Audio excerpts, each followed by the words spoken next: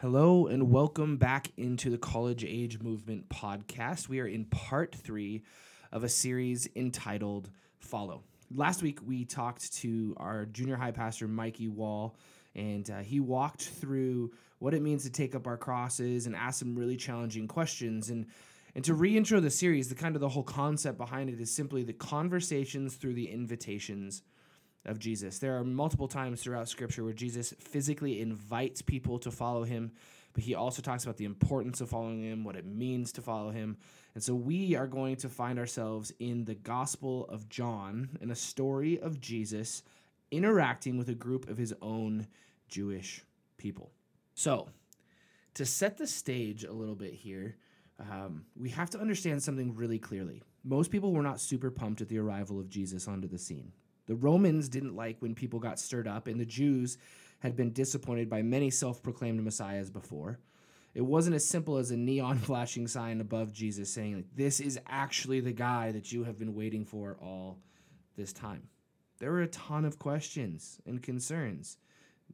And Jesus, as we will see in this next passage, deals with that head on. John chapter 10, verses 22 through 26 says this. Then came the festival of dedication at Jerusalem. It was winter, and Jesus was in the temple courts, walking in Solomon's colonnade.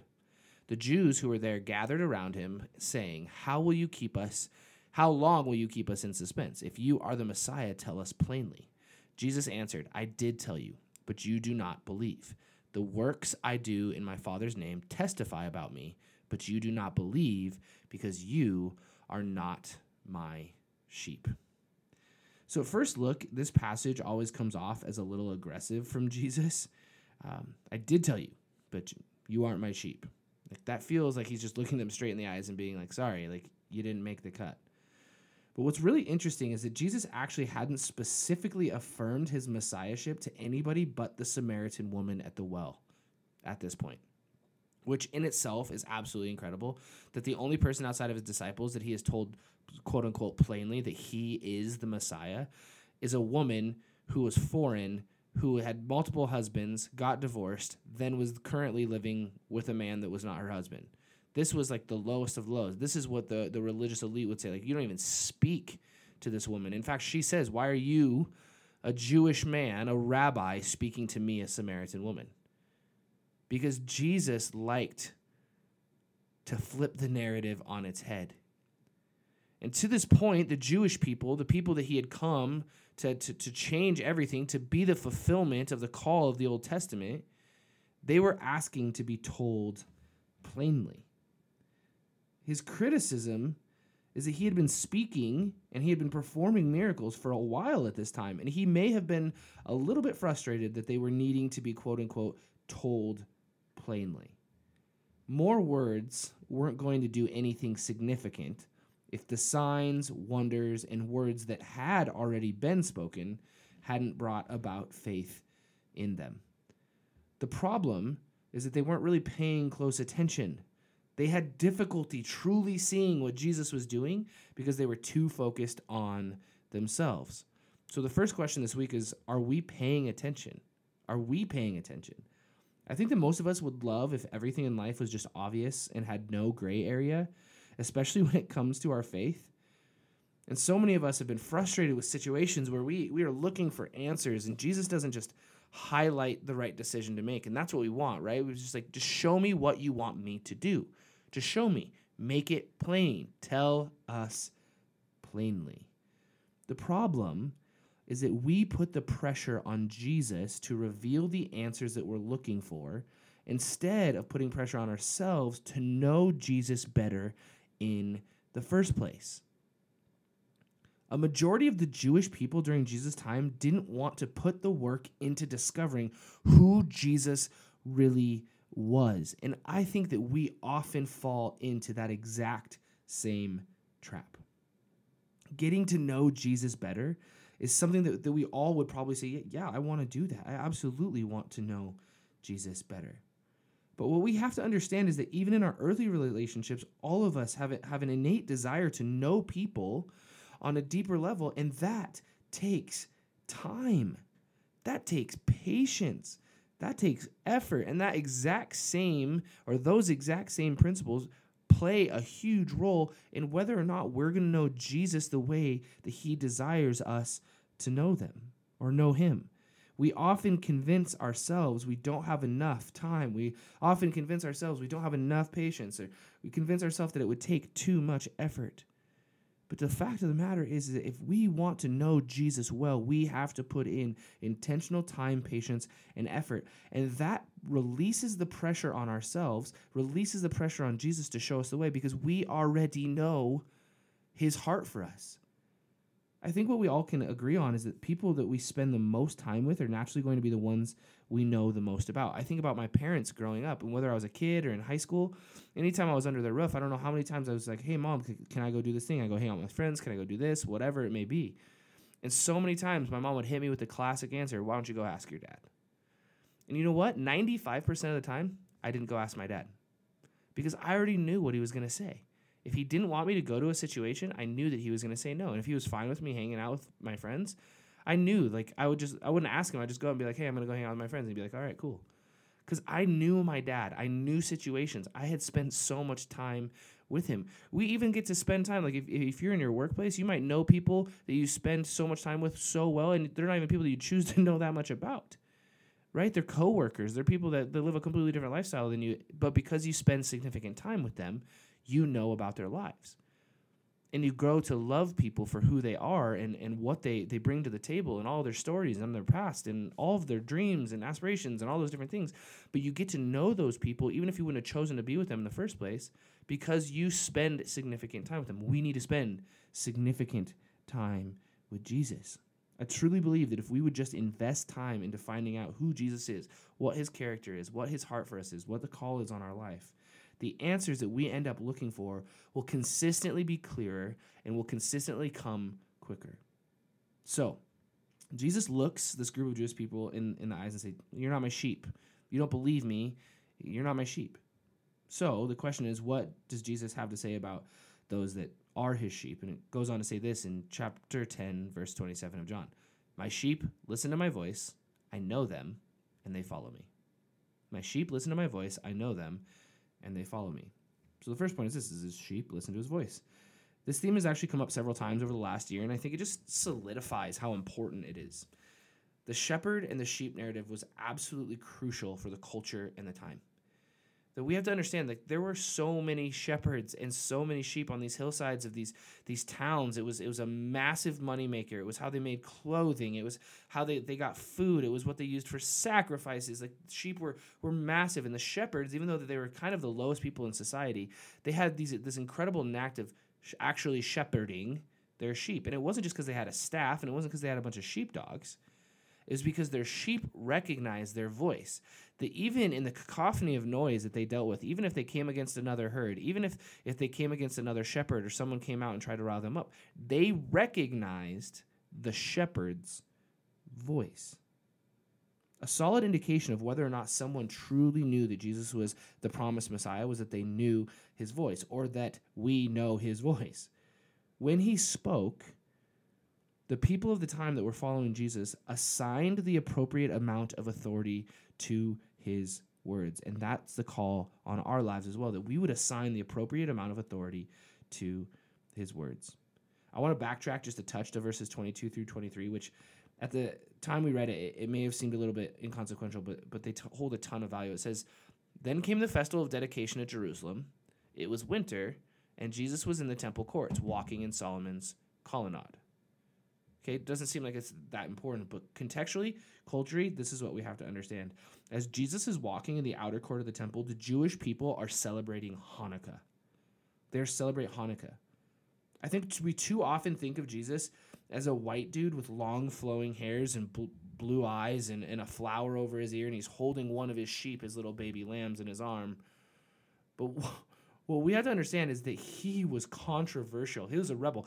If he was going to come and tell people that they weren't his sheep, if he was going to come and challenge people, he could have done it not during Hanukkah, not during a giant festival, a giant celebration. Because as the Jews were celebrating their heritage, their country, their kings, the retaking of the temple, all of these different things, Jesus makes it very clear that he was going to take precedent over all of those things.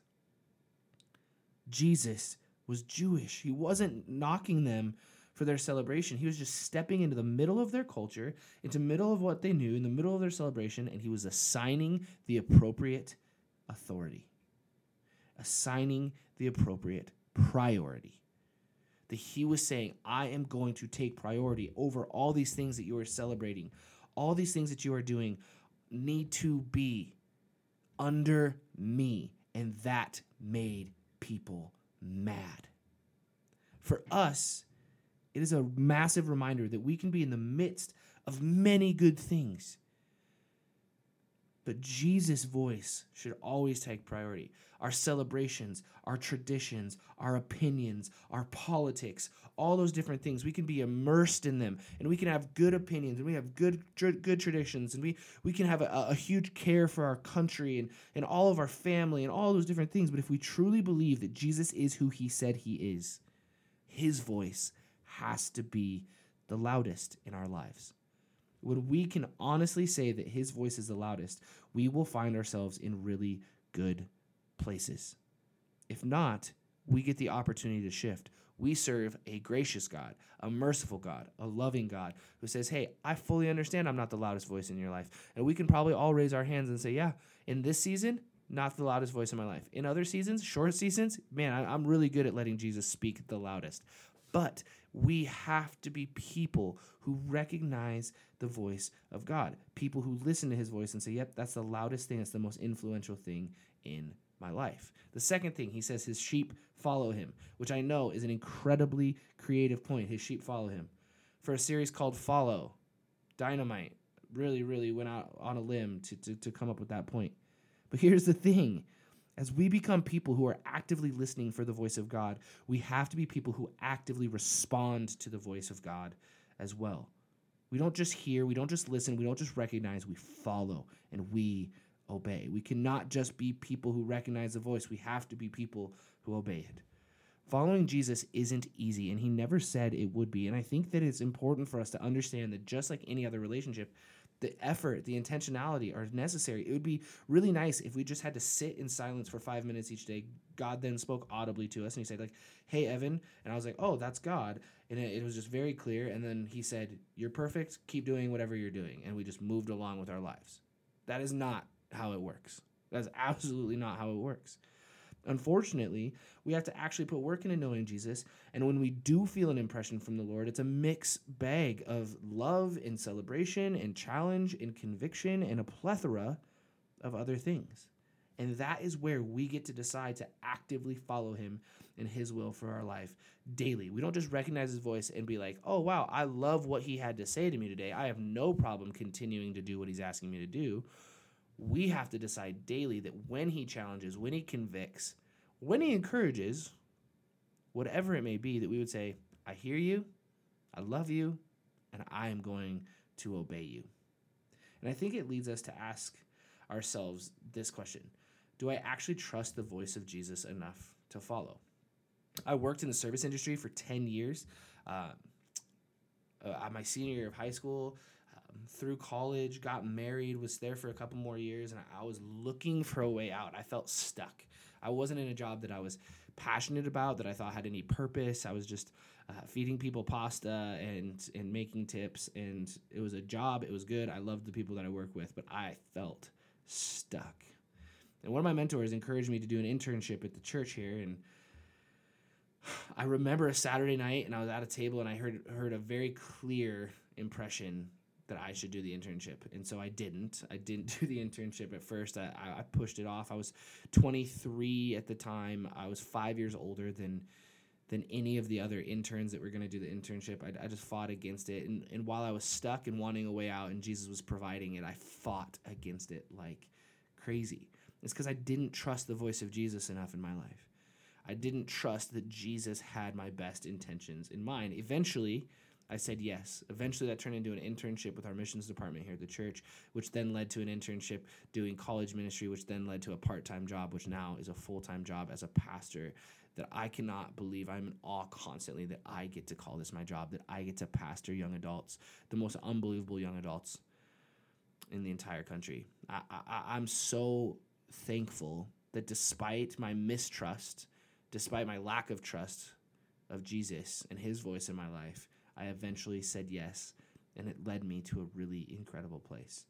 If we are truly listening for the voice of God, we have to determine in our hearts whether or not we're going to follow the call that is made.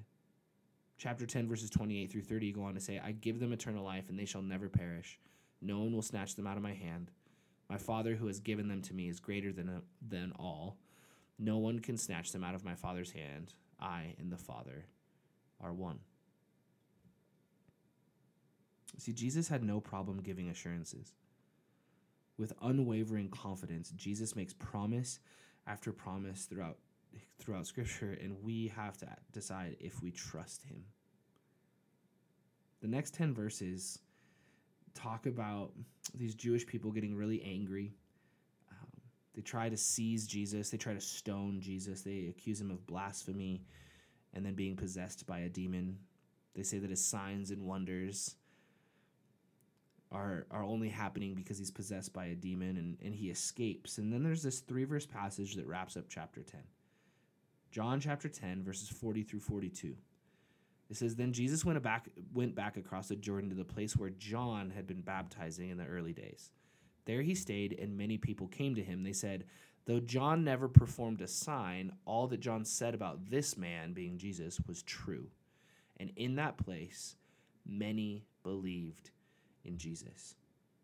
At first, when I read this, I just kind of blasted through it and thought that it was just like this pretty little bow on the chapter, and that the last 3 verses really had nothing to do with the story that's being told throughout the 15 or so verses that we've read already. But then when I read through it a second time, I realized a couple things. That the Apostle John, writing about John the Baptist, is making some things very, very clear. That as Jesus says, my people know my voice, he was saying John the Baptist knew the voice of God. And as he's saying, my sheep follow me, he's saying John the Baptist followed the instruction of God. John the Baptist followed Jesus. John the Baptist said to all of his disciples, the moment that Jesus stepped into the river when he baptizes Jesus earlier in this chapter, he says, go follow him, not me. That's the Messiah. The call on John the Baptist's life was clear at a very early age. Luke chapter 1, verses 13 through 17, an angel said to him, Do not be afraid, Zechariah. This is John the Baptist's father. Your prayer has been heard. Your wife Elizabeth will bear you a son, and you are to call him John. He will be a joy and delight to you, and many will rejoice because of his birth. For he will be great in the sight of the Lord. He is to never take wine or other fermented drink, and he will be filled with the Holy Spirit even before he is born. He will bring back many of the people of Israel to the Lord their God. And he will go on before the Lord in the spirit and power of Elijah to turn the hearts of the parents to their children and the disobedient to the wisdom of the righteous, to make ready a people prepared for the Lord. To make ready a people prepared for Jesus. From the very beginning, there was a call on the life of John the Baptist. He trusted God. He was a perfect example of someone who was filled with the Holy Spirit, listened actively, and lived with action in response. I think it is a beautiful representation of this truth. Our willingness to listen and follow in our own lives will lead to others doing the same. It says, in that place, many believed in Jesus. In that place that John the Baptist was baptizing people in the early days. See, John the Baptist tilled the soil that Jesus eventually harvested. And if that can be said about my life, if that can be said about your life, I think we could all agree that those are lives well lived. Hey, thank you for tuning into the College Age Movement podcast. Again, if you're in Billings, please come hang out with us Tuesday nights, 7 o'clock here at Faith Chapel. If you're not in Billings or you're not comfortable coming to in-person gatherings yet, or you're busy on Tuesday nights, whatever it may be, keep listening to the podcast. Check us out on Instagram, Facebook, wherever you do social media, and get connected. We've got Bible plans. We've got all kinds of stuff going on. We love you guys, and we'll talk to you very soon.